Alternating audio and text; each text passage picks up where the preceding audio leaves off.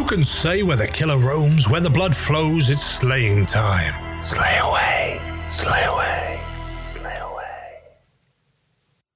Hey Slayers, welcome to a very special bonus episode of Slay Away. I'm Enola Lugosi, and I'm here to chat about lore, gore, true crime, and every kill in between.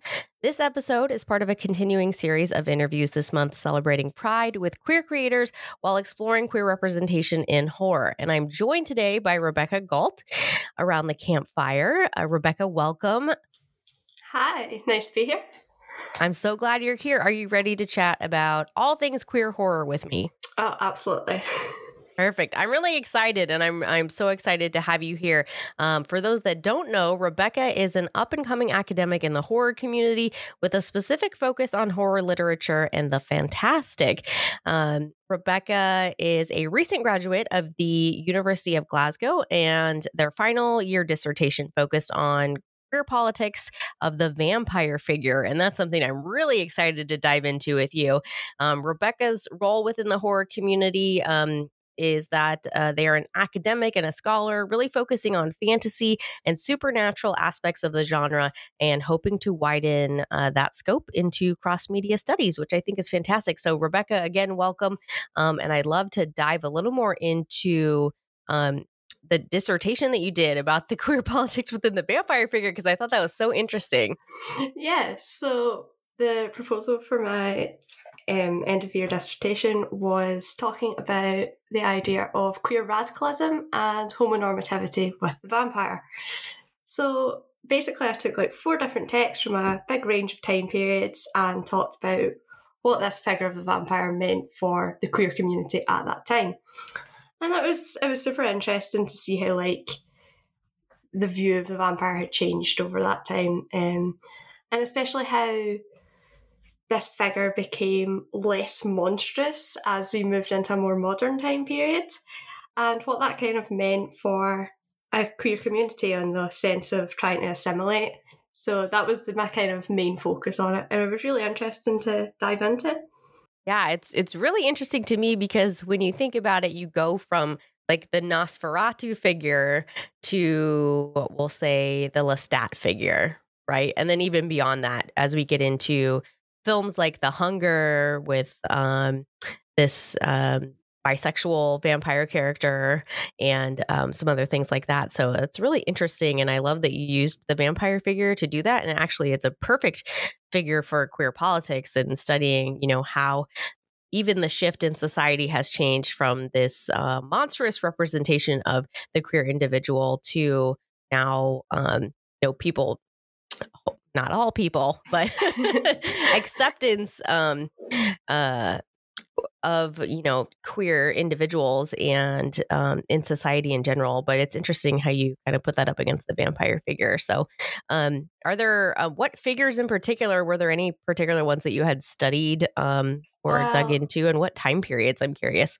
I was mostly focused on 19th and 20th century just because there was such a constraint and word limit. I could have talked for ages and ages about it, but unfortunately.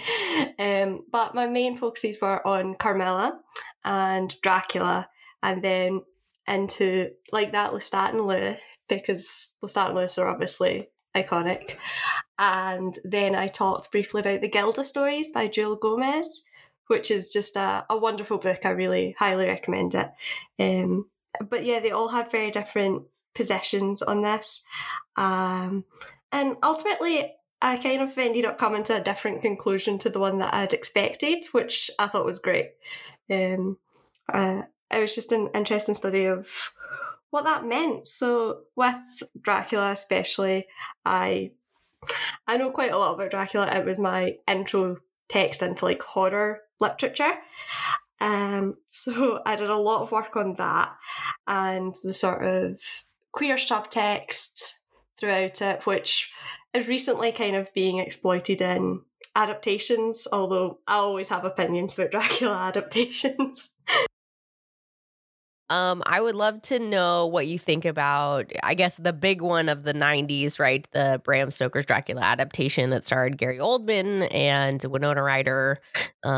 and Keanu Reeves. Yeah. People give him a really hard time for his performance in that film and his accent, but I was like, it's not that bad. Yeah, the accent wasn't that bad, and his performance was fine. Like, and so a lot of people point out the three sort of seductress vampires and how there's obvious bisexuality or lesbianism with those three, but I think there's definitely other queer undertones throughout the entire film and the novel as well. So I'm curious to hear what your thoughts on that are.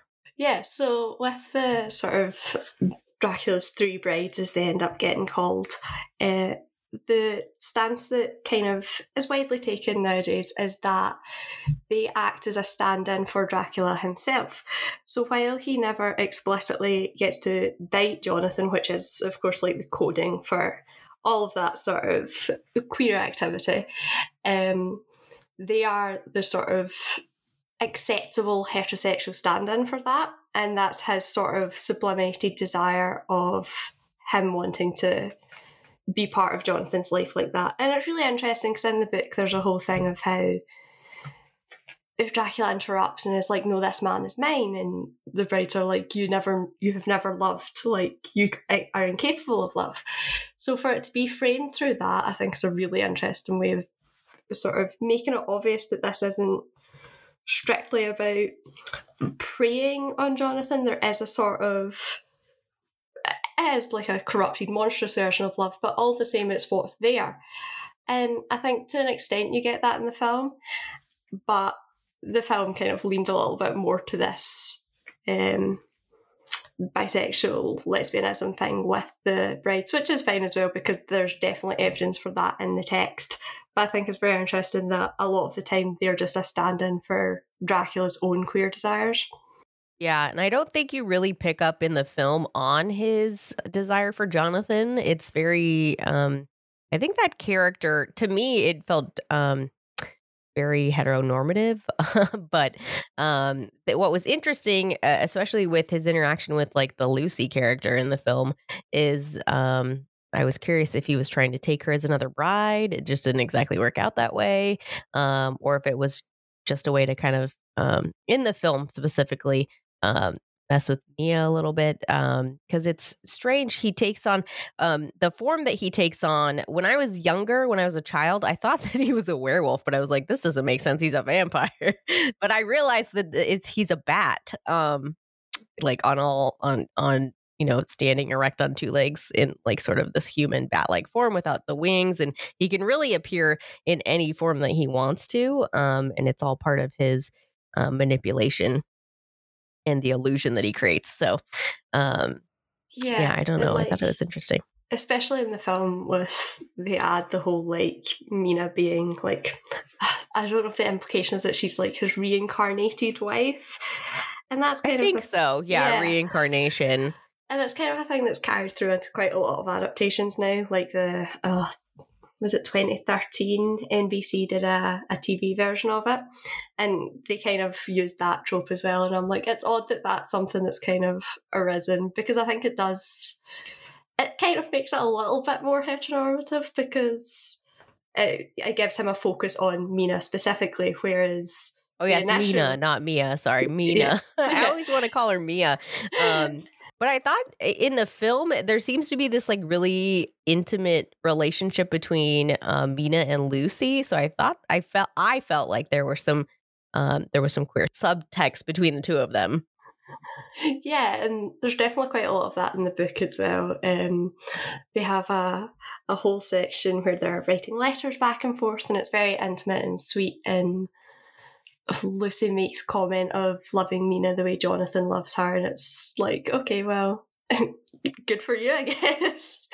But yeah, it was interesting because you definitely pick up on it from Lucy in the film. You don't really pick up on that return from Mina in the film, but it's like there. It just kind of sits on, I don't know, unearthed, if you will. So, yeah, and the NBC adaptation did that as well. Like, very explicitly, they had Lucy be straight out in love with Mina. Like, that was part of her arc. And I thought it was a nice way to like sort of dig into some of that queer subtext, even though we knew it wasn't going to end well for her because it's Lucy and we all know what happens to Lucy in Dracula. But they did sort of dig into that subtext, and also they cast Katie McGrath as Lucy, and she's one of my favourite actresses ever. So I was like, I'm here for this. And that was the Jonathan Rhys Meyers Dracula adaptation, right? I think it only had one season, so I remember watching it, but I couldn't get into it. Yeah, it wasn't great on the whole, but some of it was like really interesting. I was like, it's fun that you're doing slightly different things, even if some of it's the same. But are there any other Dracula adaptations that you've dug into either for your analysis or just for fun that you have any comments on? Obviously, the most recent one was the BBC one with, I think it was Stephen Moffat that did it. And oh boy, did I have opinions about that. Let's hear them. We want to know. I personally wasn't a fan. Although there was 3 episodes, because they are very prone to doing like big, long movie length episodes, which I think is an interesting way to do it. And the second one was great because it tackled like a section of the book that you very rarely see adapted, which is Dracula's journey to England on a ship called the Demeter. And it's great, like the whole section in the book reads like a slasher because it's just about this ship's crew getting picked off one by Dracula as he crosses the sea. So to see it adapted, it was like genuinely some really great horror in there because it was just like a period slasher. And I was like, I'm having a great time with this one. But then for some reason at the end of that episode, they made it modern day. And I was like, oh, okay. So I just felt like it was a very confused way of telling the story because it sort of tried to blend the true period adaptation with something more modernised, and I was surprised that they took it in that direction. I haven't seen that adaptation myself, but then I just saw here that Morfydd Clark plays Mina, and I loved Saint Maud. It was a really interesting film. So, and it's also a queer horror film. Very much a queer horror film. Yeah, and I had actually great things. I just wrote a review on it. But usually I try to keep mine, especially if it's a recent film, non-spoiler. Yeah. Related, like nothing you wouldn't get out of the trailer kind of situation. Yeah, for sure. And then just my opinion. So, but yeah, no, I'm gonna have to dig into this, even if it's not the greatest, just to kind of get a sense of what it is. Have you watched the Shudder? Well, I guess actually that's not Dracula, that's Nosferatu. Yeah, but it's all like sort Nas of the 42. Same origin. But yeah, I guess. It's still vampires. Yeah, exactly. So have you watched that? Because it's on my list and I haven't seen it yet. I haven't either, but I've heard a couple of people talk about it and it sounds interesting. I'll have to take a look at it. I get so behind on things like Shudder originals because I'm like, it's really hard. It's hard to keep up. There's just so much stuff coming out, which is at great. all moments in time. There's so much coming out. But yeah, every time that there's news, because I follow, all the news that's coming out of like Dread Central, Fangoria, Rue Morgue, and I'm like, okay, and I bookmark things so I can go and like add them to my watch list and watch for them to come out. And then obviously the last year release dates for things keep changing, so it goes back and forth. But I'm curious, like, how did you discover your love of horror? Like, are you a horror lover? You're a horror lover in general, yeah? Yeah, for sure. In terms of like literature, since that's my field, a high school teacher gave me Dracula when I was like 11 and was like, I think I'd like this. And I don't know what she saw in me that was what she thought I would like. But it's a lot to unpack at 11. It absolutely is. But she was right and I flew through it and loved it. But even when I was younger, the BBC had a show called Being Human, which objectively probably isn't I love Being Human. Yeah. So I watched that probably younger than I should have been and was just obsessed with it, like everything about it. And I think that it's one of those things that kind of stuck with me, and I've rewatched it recently and I'm like, this is still an excellent time. Like I'm having a great time with all of this. So I think that kind of kick-started a lot of it. And then I think the first horror film I saw was Alien. And it's just incredible. It's just an incredible film. I was so obsessed with that and with Ripley. And then Jaws and When I've just Jurassic given, Park. so Alien is a huge one for me, and I've recently talked about it and done review episode. It's not out yet; it's coming out this month. But we actually talked about Alien, and we went into the queer subtext of the film because it's a very queer film. And I had to ask myself after watching it for the 25th some odd, time, like, is this film queer? Like, it totally is. And Ripley's very much a non-binary character, and I love that. And she's one of my favorites in terms of Final Girls. But she's yeah, that's a great. fantastic one. She's just great.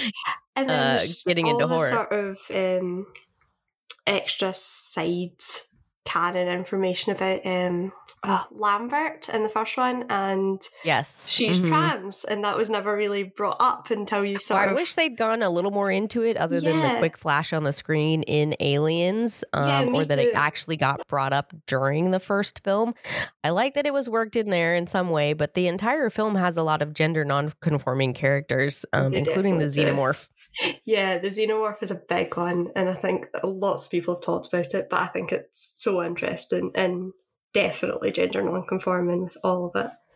Especially with Ripley, and like her whole arc is kind of about motherhood and all that entails. But it's not exactly the most pleasant description of motherhood I've ever seen. Like, the whole thing is very intense. Well, is Dracula your favorite novel then? What's your favorite horror novel as a literature buff? Oh, it's such a hard question. It's definitely up there. The Haunting of Hill House as well is just great. I love Shirley Jackson's work. She's wonderful. I just wrote an article all about it. Yeah, so yeah, it's wonderful. A great one. Shirley Jackson is just a magnificent storyteller, especially within the horror genre, horror thrillers and mysteries and things like that. And she's fascinating, and there's a biopic on her on Hulu that I'm waiting to dig into. So yeah, and like, I know not everyone who liked Shirley Jackson's Haunted of Hill House was a fan of the TV show adaptation, but I really loved it. So that kind of always sticks out to me when I think about horror adaptations, because for all it wasn't totally faithful for the text, I think it stayed quite close to like a lot of the themes for me personally, so I enjoyed that. Yes, definitely with the ghost as a metaphor as well. And then yet another queer horror project with the Theodora character. So, yeah. And I like that they Theo. stayed true to that and really brought Theo to the surface for that adaptation. I think Mike Flanagan did a great job, as well as Kate Siegel. So yeah, and then obviously they did Bly Manor, and that had Danny and Jamie, and I thought that was beautiful. Less scary than Hill House, I was of the opinion, but in terms of like a gothic story, I thought it was just beautiful. I cried a lot at the end. Yeah, I definitely cried in the final episode as well. Do you have a favorite like queer horror film?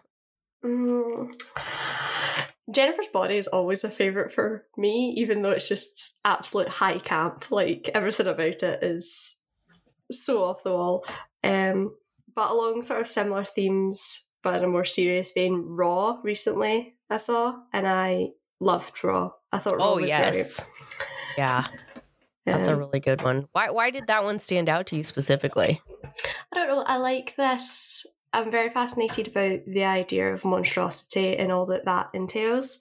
So I think you kind of see that when my favourites come up. So things like Raw, Ginger Snaps, Jennifer's Body, all of these ideas of especially like female characters coming to terms with like coming of age stories, but framed through this lens of monstrosity. I think they're just, it's such a cool way to explore all the sort of complex feelings that come with that sort of age and that sort of experience. So I kind of gravitate to those a lot. Yeah, and for body horror films, they're very interesting. I think they all do a very different take on body horror as well, in the way that they explore it and femininity. Yeah. As well as sort of feminist films. I was curious in terms of Raw. I don't know how feminist of a film that is, but how do you feel about the queer representation in the film? I don't know. I'm always careful when I think about what I consider to be bad queer rep, because I don't like sort of policing what stories come out of queer representation, because I think it's great that we can have a range of different stories now. Like I don't always want everything to be, you know, and going to that point, there's a lot of people that have said, despite many people arguing that like the queer representation in A Nightmare on Elm Street 2, Freddy's Revenge is like problematic representation, yet other people, you know, within the queer community that love horror, they're like, that's one of my favorite queer horror films. And I was like, yeah, tell me why. I want to know, because they're then debunking this idea that has been widely talked about and written about, with it being super problematic, and then going back to like Scream Queen, My Nightmare on Elm Street. If you watch that documentary, the lead actor himself has a lot of feelings about it. So it's an interesting thing to get into. Yeah, and I think it is very complex, like everything, because the whole community isn't going to have a single opinion. It wouldn't be a collection of people if we didn't differ and things like that. But the idea of queer people specifically finding power in the figure of the monster, for me, is very interesting, because obviously initially queerness as a monstrosity was created to villainize and to other queer people, but to see it reclaimed by people who are queer is pretty radical, actually. Like, I think it's a really interesting way to sort of deconstruct this system of thought and be like, well, no, actually, I take power in this because that's what you've thought I am. So for me to identify with it now is pretty powerful. So I can see why a lot of people would gravitate to these films and kind of take hold of those figures. And it's I think it's pretty cool to see people reclaim the figure of the monster, even though I know it's not for everyone. But I think having those range of experiences and stories is super cool, because there was a time where we wouldn't have gotten that. So I think to sort of try and limit it into one box now that there's a chance to expand, is probably a mistake. Like, sometimes I want to see monstrous queer films, and sometimes I want like what people would consider like very good rep. So I don't know, I like to have a variety of options at my disposal. Yeah, I would agree. And despite I guess Jesse turning into Freddy, or sort of becoming the monster, which I think a lot of people take issue with in terms of the queer villain trope, right? Is that I don't think Jesse really is the monster in that film. He's being overtaken by the monster, but he himself is not. Yeah, I would agree. The monster, in my opinion. No, I think I would agree with that. That's pretty much where I sit. It's it's like, wait, Jesse, we love you. And then for Raw, like we were talking about, just the film in general, are there any themes within the film that really stood out to you? It's a great film. It's a film about cannibalism, so it can be a tough watch. And I think the way they went about it was really interesting in what they're exploring within the film. But I'd love to get more of your thoughts on it. Yeah, I think it was a great film, and just very, very well made, and everything about it to me stood out as something that I appreciated a lot. But I do think a lot of the time, for me, it comes back to, I don't know, the whole sort of coming of age, almost puberty sort of experience of this girl is away from her comfort zone, and she's changing in ways that aren't always palatable to herself or to other people. And I think for me, that's the sort of experience I can relate to, not in the sense of cannibalism, I will hasten to add. But yeah, the cannibalism is just a metaphor, of course. So, which is great. It's a harsh metaphor, but I think that's what's really intriguing about it too, is really taking it to a kind of a very dark, scary place. Totally. But it makes you pay attention, right? But as this concept of sort of moving away from what you've known and realising that actually something's different about you and has always been different about you. And that sort of coming to terms with that and all the sort of sometimes very scary things that can entail. I think that kind of stood out to me as something that is a sort of relatable experience in terms of the themes of it. Who are your favorite queer storytellers?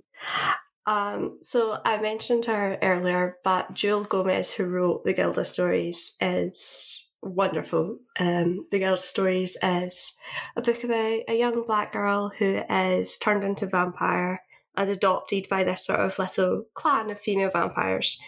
And it tracks her life from, I think it's like the early 1800s through to 2050.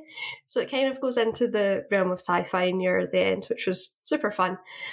But these sort of snapshots of a long life surrounded by lots of different people were beautiful and super, super well done. Even through to like portions in the 80s where she's forming communities and trying to come to terms with that.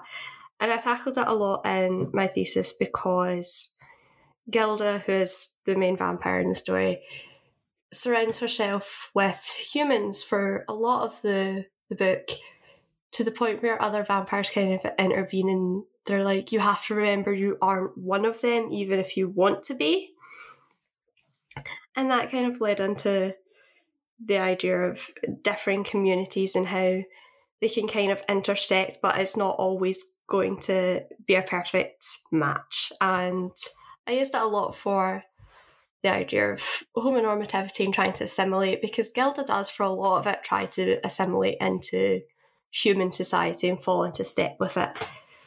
And by the end, she's realised that not only does it not really work all the time, it leads to a lot of hurt for her.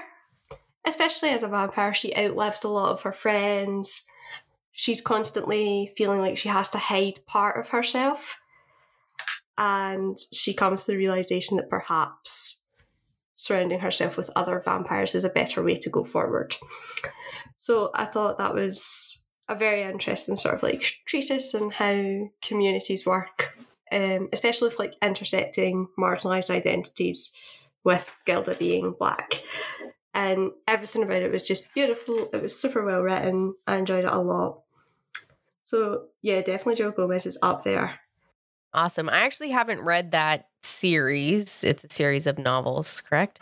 I know it's just one novel. It's just one novel. Yeah. Okay. Yeah, I haven't read it, so I'm going to put it on my reading list. It's wonderful. So it's really thank you for good. the recommendation. I'm really interested to dive into it.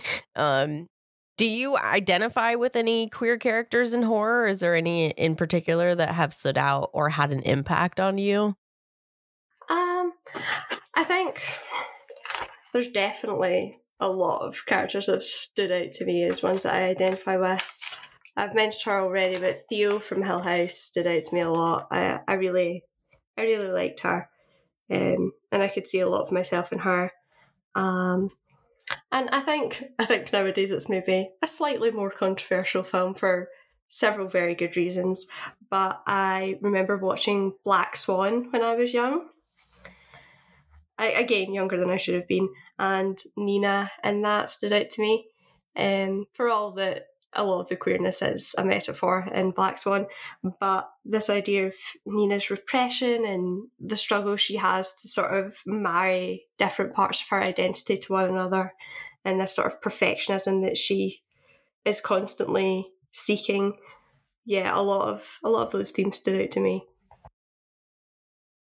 Are there any other characters that you've just absolutely loved or really hated in horror film adaptations or novels or anything like that? I'm kind of curious. What have you not liked? Ooh. For all it's a classic, I struggle with Silence of the Lambs still to this day. Like, I've watched it because of it's a cornerstone, but Silence of the Lambs to me is not something I often return to, just because I think more than anything, for all I'm not a big fan of classifying things as problematic, it sticks out to me because it feels quite insidious, and I understand why there was so much backlash against it at the time. So I can definitely see the issues with that, and it's not a favourite of mine. Yeah, I think that the story in and of itself, I think is good, but that's because I'm a true crime nerd.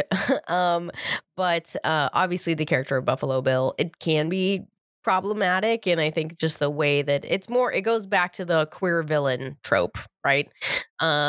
And this idea that somehow his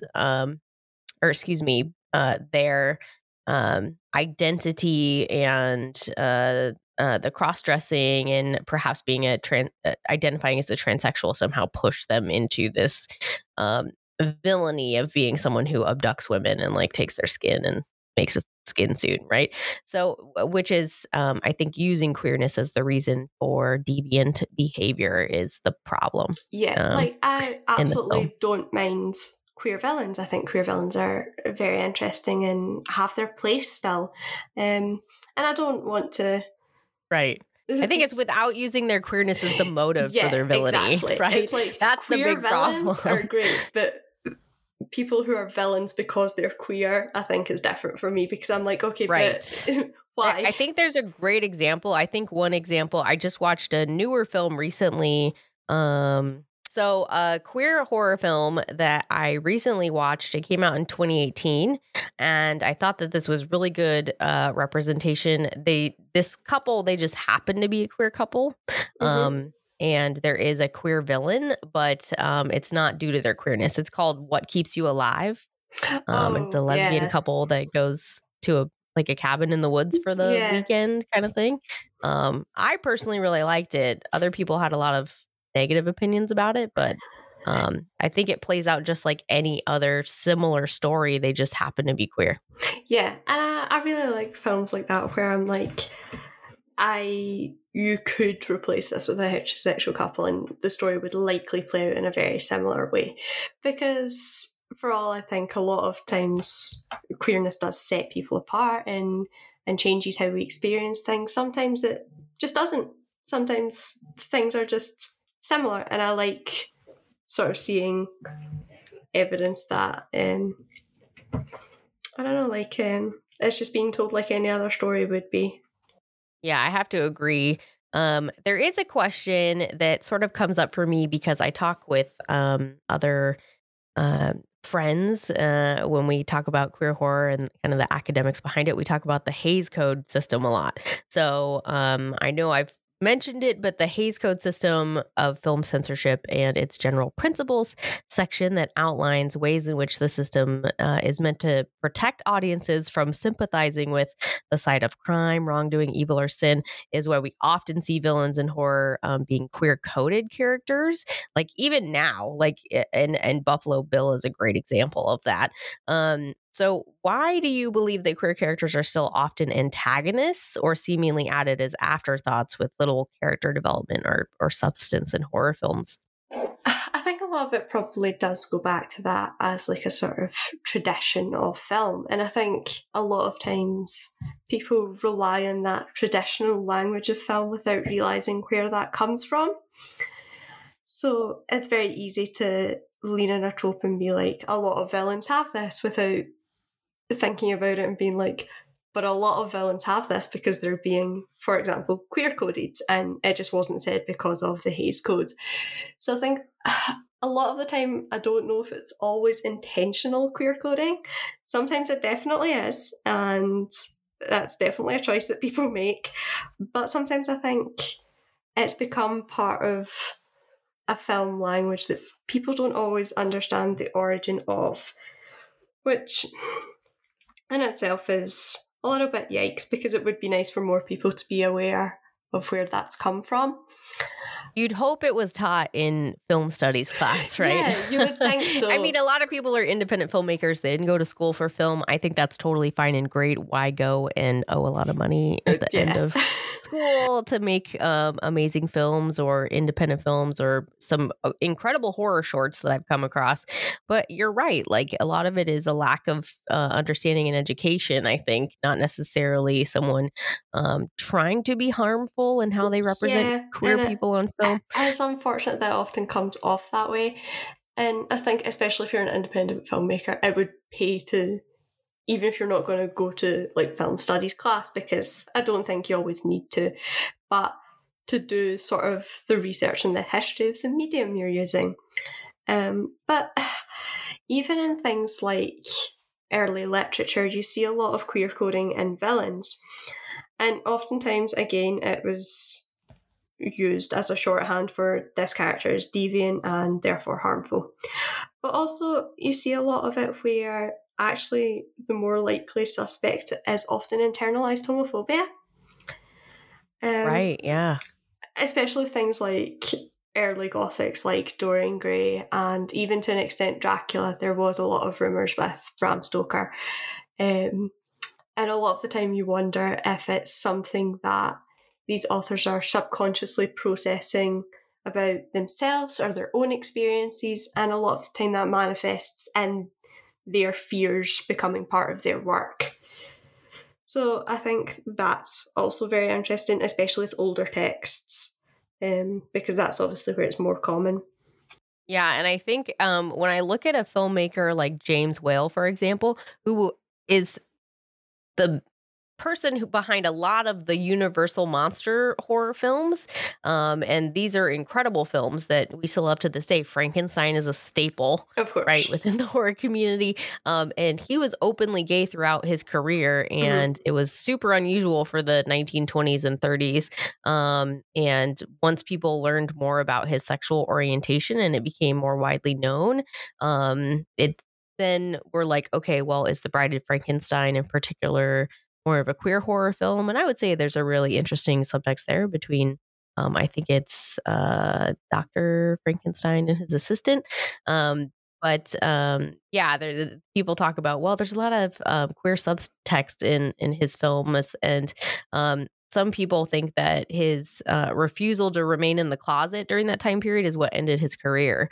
And I think that's obviously unfortunate, but I'm very glad that he was able to infuse some of who he was into his films, and that we get some of that representation in these older horror films today. Yeah, and I think that's James Whale to me is such an interesting figure, and I think it is wonderful that he refused to remain in the closet, even though it is obviously terrible that there's suspicion that it ended his career because, you know, the homophobia of it all. Yeah, and he was making films during, like, I think prime Hays Code era. Because when did it start here? Let's see. I am trying to go back and remember. I know it ended around the 1960s. But I think it started as far back as that, even if it wasn't put into paper. Yeah, I'm sure it's in the 30s it sort of started. Yeah, okay. So around the time, like, Frankenstein came out in 1931. Yeah, and I think even before, like that, before it was put to paper, there was probably a lot of discussion and judgment about what was suitable to put to film. So it's not surprising to me that a lot of the sort of queer rep in those films comes in the form of subtext, because really, what choice was there? Yeah, definitely. The subtext was sort of put in there, whether intentional or unintentional. It was part of it was because you couldn't do certain things on film or talk about them. So I just think it's so interesting. The history of the Hays Code is very fascinating to me. But I don't know how it affected literature throughout that time period, or if it was because it's meant for film specifically. Yeah, it's difficult because for as long as there's been literature, there's always been subtext of that kind, sort of. Even if it hasn't been intentional, there's definitely always ways to do readings where that subtext is apparent. A lot of the stuff I work with is sort of early Gothic, so you will see a lot of like late 1800s. But even then, the subtext there is very sort of similar to what you see during Hays Code era filmmaking. A lot of the shorthand is very similar. So it's very interesting to me the way that those two sort of mediums probably informed each other to some way. Like the way that literature was used to create queer subtext likely informed the way that films then created queer subtext. So I think that to me is a very interesting relationship. Oh, definitely. Yeah, I have to agree with you there. Well, I'm curious. We didn't dig into it too much earlier on, but what projects are you working on, and do you have anything coming up we need to be on the lookout for?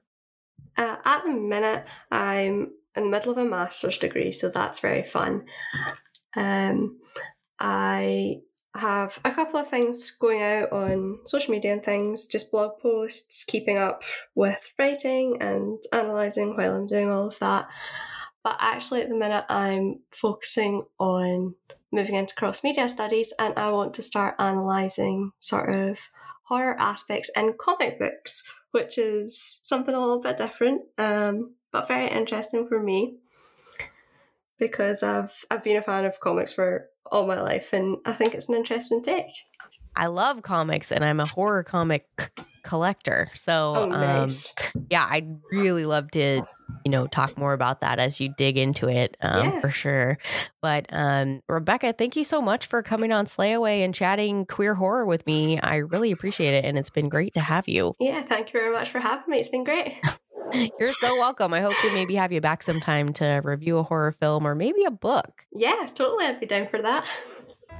Thanks for gathering around the campfire, listeners. Come slay away with us next time, and be sure to follow @SlayAwayRadio on Twitter and Facebook.